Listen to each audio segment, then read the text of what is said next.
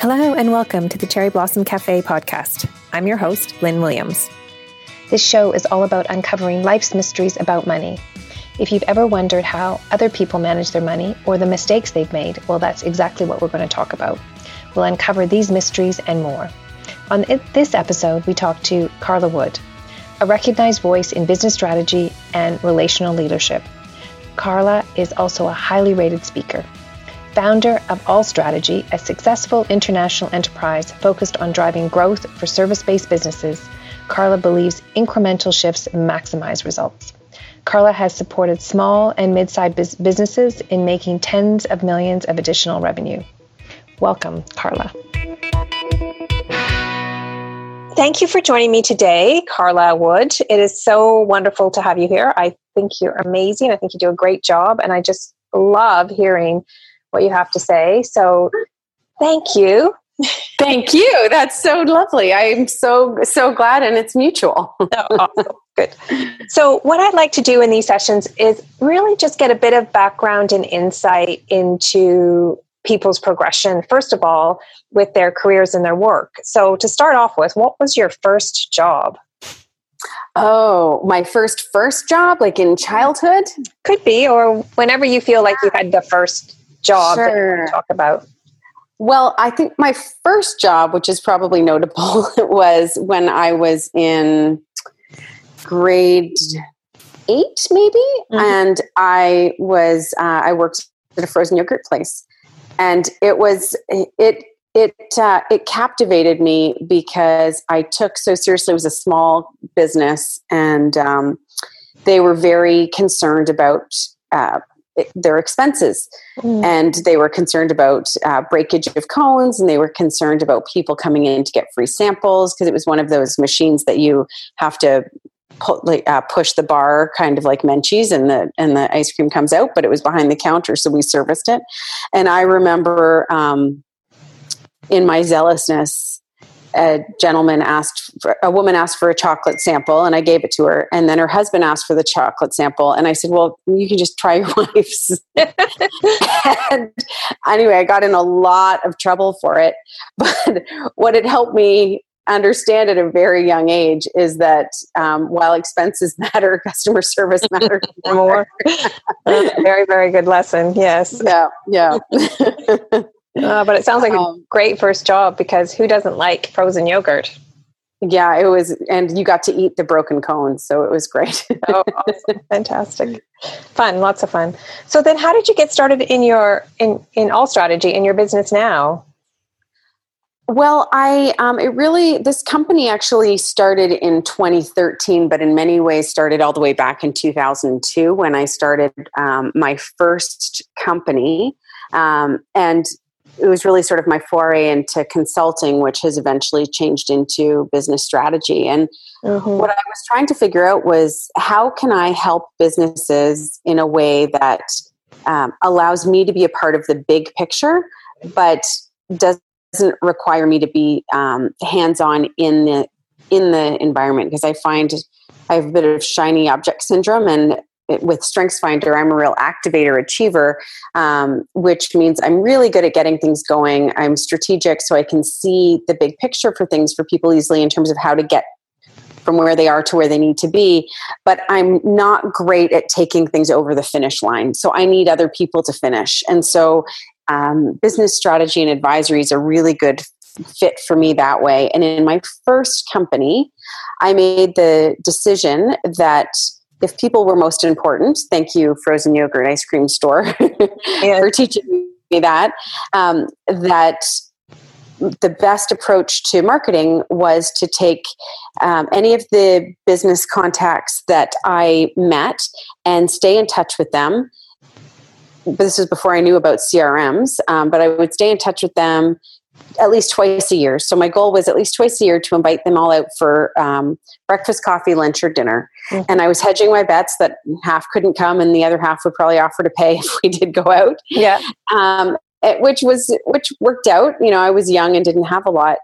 But that principle, I'm not able to do it quite that same way because my database has grown a lot over the years. But that principle of staying in touch with people, understanding their value, and always asking how you can help them has stuck with me. And so as I've changed my company over the years and even left the industry and done other things and come back, when I launched Gel Strategy, I had a really wonderful launching pad because those relationships I'd been curating for 15 years came to pass. So I could be, as I've joked with others, an overnight success when I started. So it's like, it only takes 15 years to be an overnight success. Exactly. It's easy. First, your insight was so awesome about you seeing the big picture and being a big picture person and needing help to get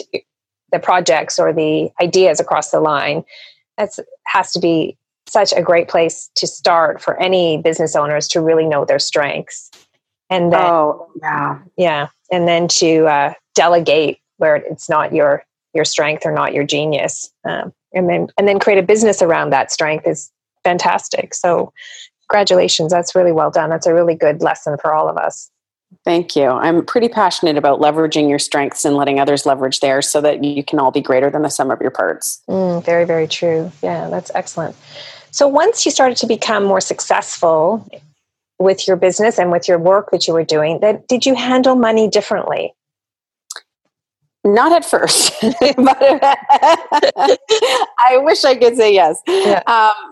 It took some time, and I haven't always had a great grasp of the importance of money in terms of the big picture. It's always just sort of been there for the most part. I didn't have a lot of time in my life story that included financial struggle, which I'm very grateful for. The downside of that, though, is not really appreciating how much work it takes to have it and how important it is to use it well and plan for the future. So it took several years of what felt like exciting financial success to spend all of that and realize that that's really not success at all. That's just having I don't know what it is, a party. It's just like play money. Like you can't build a life with play money. And the importance of then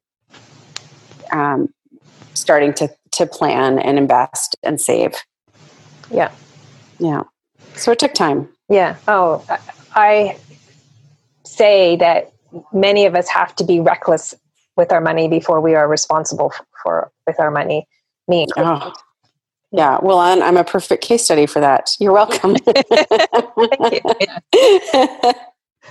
So now, in looking back, would you say that there was any one big money mistake over the years, or were there several, and then you learned from smaller ones, or a combination? Yeah, I think there was a combination. I think in terms of big mistakes, probably the biggest mistake I made, other than just not saving and investing, which was monumental, but incrementally monumental, right? Mm-hmm. So that was a decision I made, over and over and over again, in essence, by not doing it. Mm-hmm.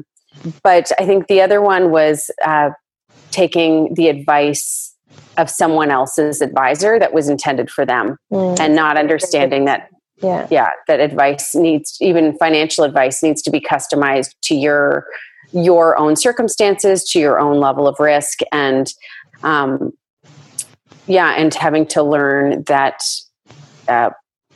you can lose money when you make investments if if the market changes or whatever. There's nothing you can do about that necessarily, but that you can manage your risk based on your level of comfort. And it turns out that I have more of a moderate level of risk comfort, and I thought it was higher. I thought I had a higher tolerance. Oh, that's interesting. Interesting insight. So that's a perfect lead into the question, do you have an investing philosophy now?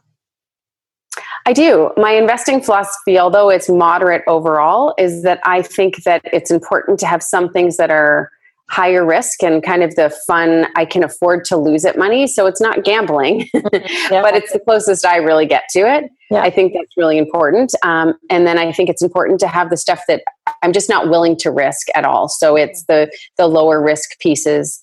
My kids' education, that I want to make sure that I have that. I'm not really willing to take a lot of risk. I like some return on it. So it's sort of in a mixed low to mid risk range. But I think having, instead of just being in the middle for everything, I'm more of a roller coaster personality. So I like to select my investments in a bit of a roller coaster way that's strategic. Yeah, very good. Yeah. Which I think is a really good point, is that diversification is it's a principle of investing, but it can also be a different diversification strategy for different goals. So, yes. The kids' education fund has a different asset allocation that fits for that comfort for you and that need, different from money that you're planning with your retirement versus money that you can say, okay, I can be a little bit more speculative with money over here that I'm willing to take a little bit of a greater risk with. But they're all divided into different purposes that help you with the overall diversification as well. That sounds beautifully articulate. Yes. And I concur. Okay, good. So then going to giving back, what is your philosophy about philanthropy? Well, that is a point in which I am deeply passionate about. I believe that to whom much is given, much is expected, and that I have the privilege of being someone who, in terms of the worldview, has been given much, as is every person that I know, really. Just being Canadian, we are incredibly fortunate. Mm-hmm. So I think that it's essential to be generous. And in our home, we have a principle of giving first. So we give, and then we save, and then we spend. And then also with my company, with All Strategy, we have what we call generosity alliances. And those are really important to me. And our generosity alliances are essentially proactive strategic relationships that we have built with not-for-profits. And on our website, we have a page about generosity alliances where people can apply for those. So they're minimum 12-month relationships, and they need to qualify under one of the areas that we as All Strategy have chosen to give. And what we commit to is, if you're selected as one of our Generosity Alliance partners, is that we will pledge a minimum amount of money, but also pledge pro bono services to you. And then you have to be willing to let us, basically be an advocate and fan and brag about your organization to the world. And so I guess my philanthropy perspective is that you need to combine time and money. And if you can only do one, then that's wonderful. There's times in my life I've only been able to do either or, but that the goal is to get to being able to do both. What a wonderful approach. You only touched on it, but I really love when you said your family, you have a philosophy of you give first, you save second, and you spend third, which is in most people's worlds completely upside down, in that we spend first, we save second, and we give third. So that's an amazing view, which is not necessarily of the everyday view that you hear about.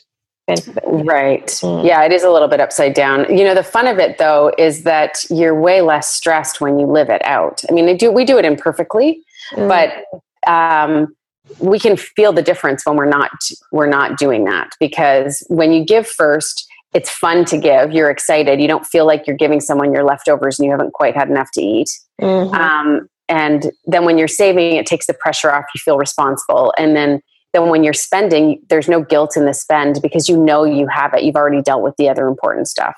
Yeah, that's fantastic. Amazing.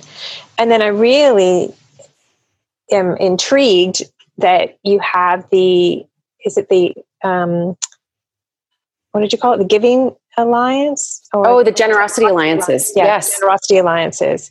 And that you are intentional around initially in a 12-month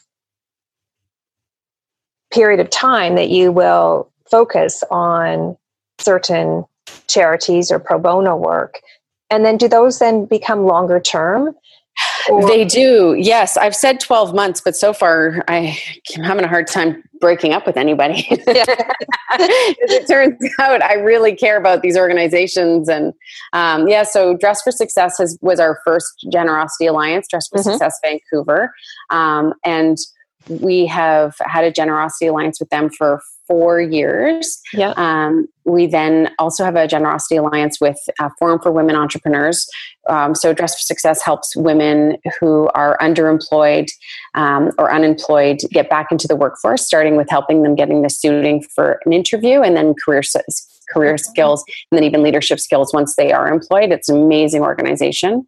And then Forum for Women Entrepreneurs helps women who are entrepreneurs, and I'm a mentor there and a donor and supporter. I've been a part of their E-Series program, both as a moderator and as a alumni now.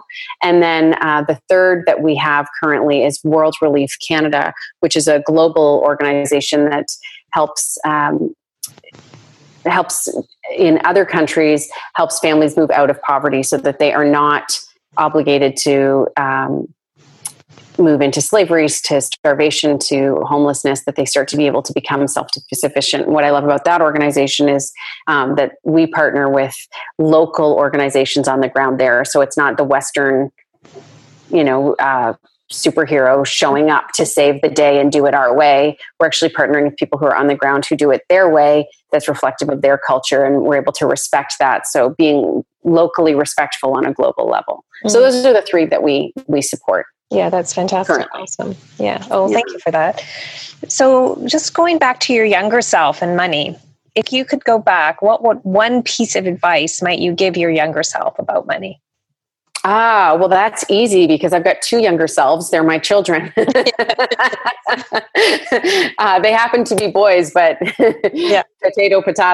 Mm-hmm. So what we have done with our boys, which I wish I had learned as a child, is that they each have 3 piggy banks. Mm-hmm. One is for giving, one is for saving, and one is for spending. And when they get allowance or any money, then they need to divvy that up accordingly. And so we haven't talked to them about percentages and that because they're not at that stage of life yet, but eventually we will. And so our only parameter is that whenever they get money, something needs to go in each of the 3. And we put into the giving first, and then the spending, and then the last part then the savings, and the last part goes into the spending. And what's been really beautiful to watch, and what I see happening with our kids that I wish I had had the opportunity to do as a child myself, is that they're thinking through when they want something, because at this stage of their life, there's nothing that they need to pay for if they need it. Mm-hmm. So their spending money is purely for wants. Yeah. They can look at something and ask how much it costs or see how much it costs. They can go home and count what they have, and they know they're on a fixed income. They know what their allowance is, and they can figure out how many weeks it will take to get that.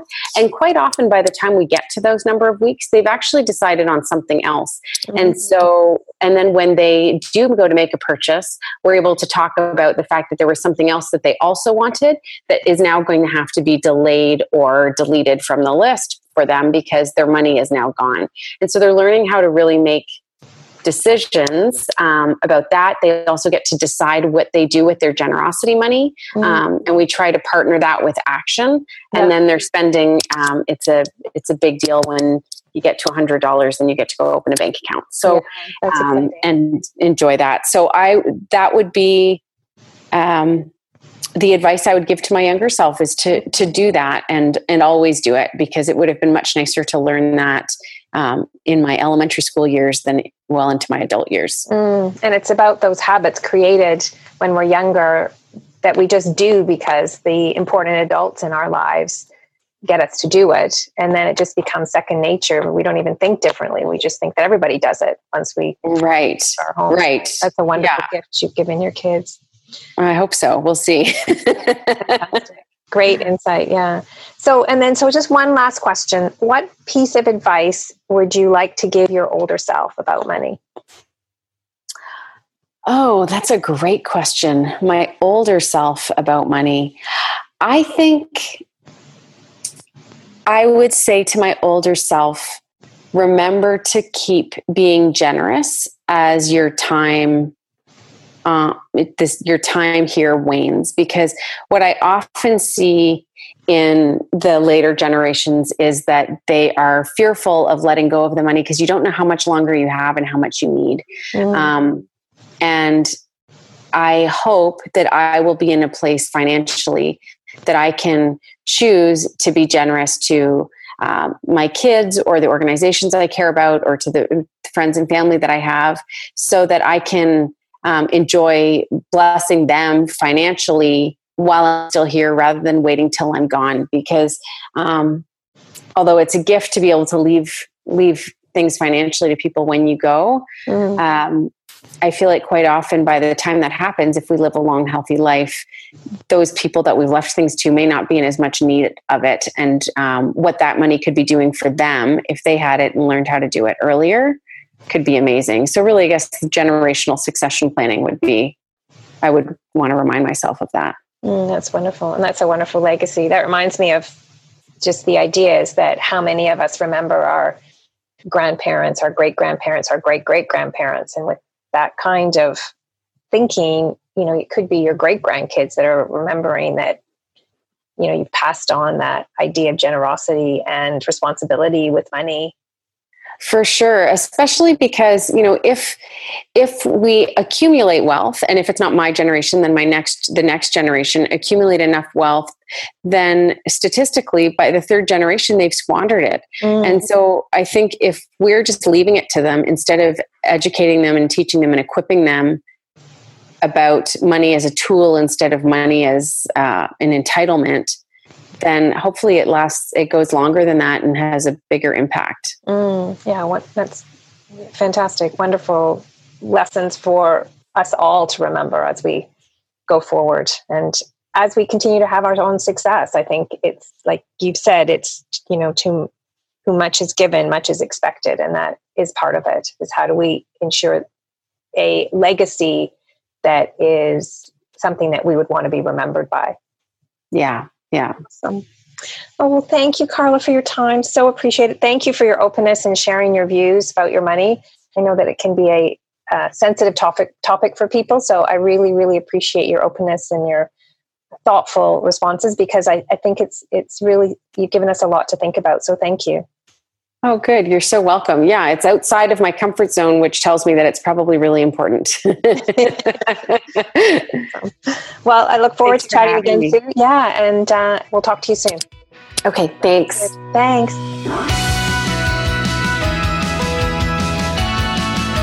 Well, that's it for today. Thank you for listening to the Cherry Blossom Cafe podcast.